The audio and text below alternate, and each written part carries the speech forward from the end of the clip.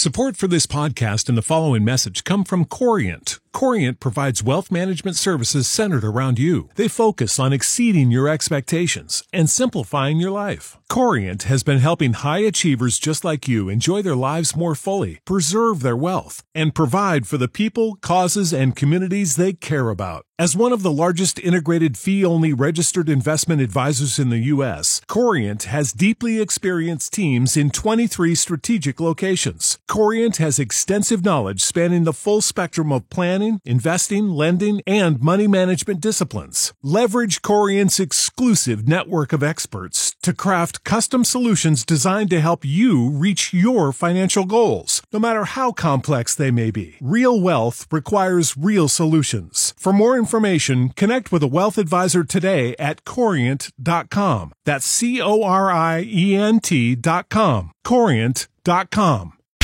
And now, Maura Miles helps you work smarter, not harder.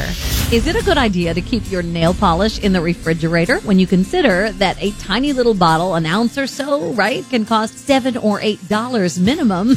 And you start to think, I'd like to preserve this stuff. The answer, according to Ellen Warren, who writes for the Chicago Tribune, is yes and no. She cites Nails Magazine, who write that if you put it in the fridge and leave it there for a few weeks at a time, it will slow down the thickening of the polish. However, if you keep it refrigerated but take it out often to polish your nails and then put it back in the refrigerator often, it makes no difference in the shelf life. If you do refrigerate, you do have to bring it back to room temperature before you open it. Now, the magazine says the best way to preserve your polish is to make sure that all of it is removed from the neck of the bottle and the bottle is sealed tightly. SallyBeauty.com says if you store the polish in the fridge, it will cause it to thicken, and they say it takes quite a while to warm up to room temperature, and they recommend you add a few drops of nail lacquer thinner if your polish is too thick. It's about $4 on Amazon.com. The temptation is to add a few drops of nail polish remover, but there's a danger of turning the whole bottle into a liquid mess, so buy the actual nail lacquer thinner. I'm Maura Miles with this simple way to work smarter, not harder. You'll see it at star967.net.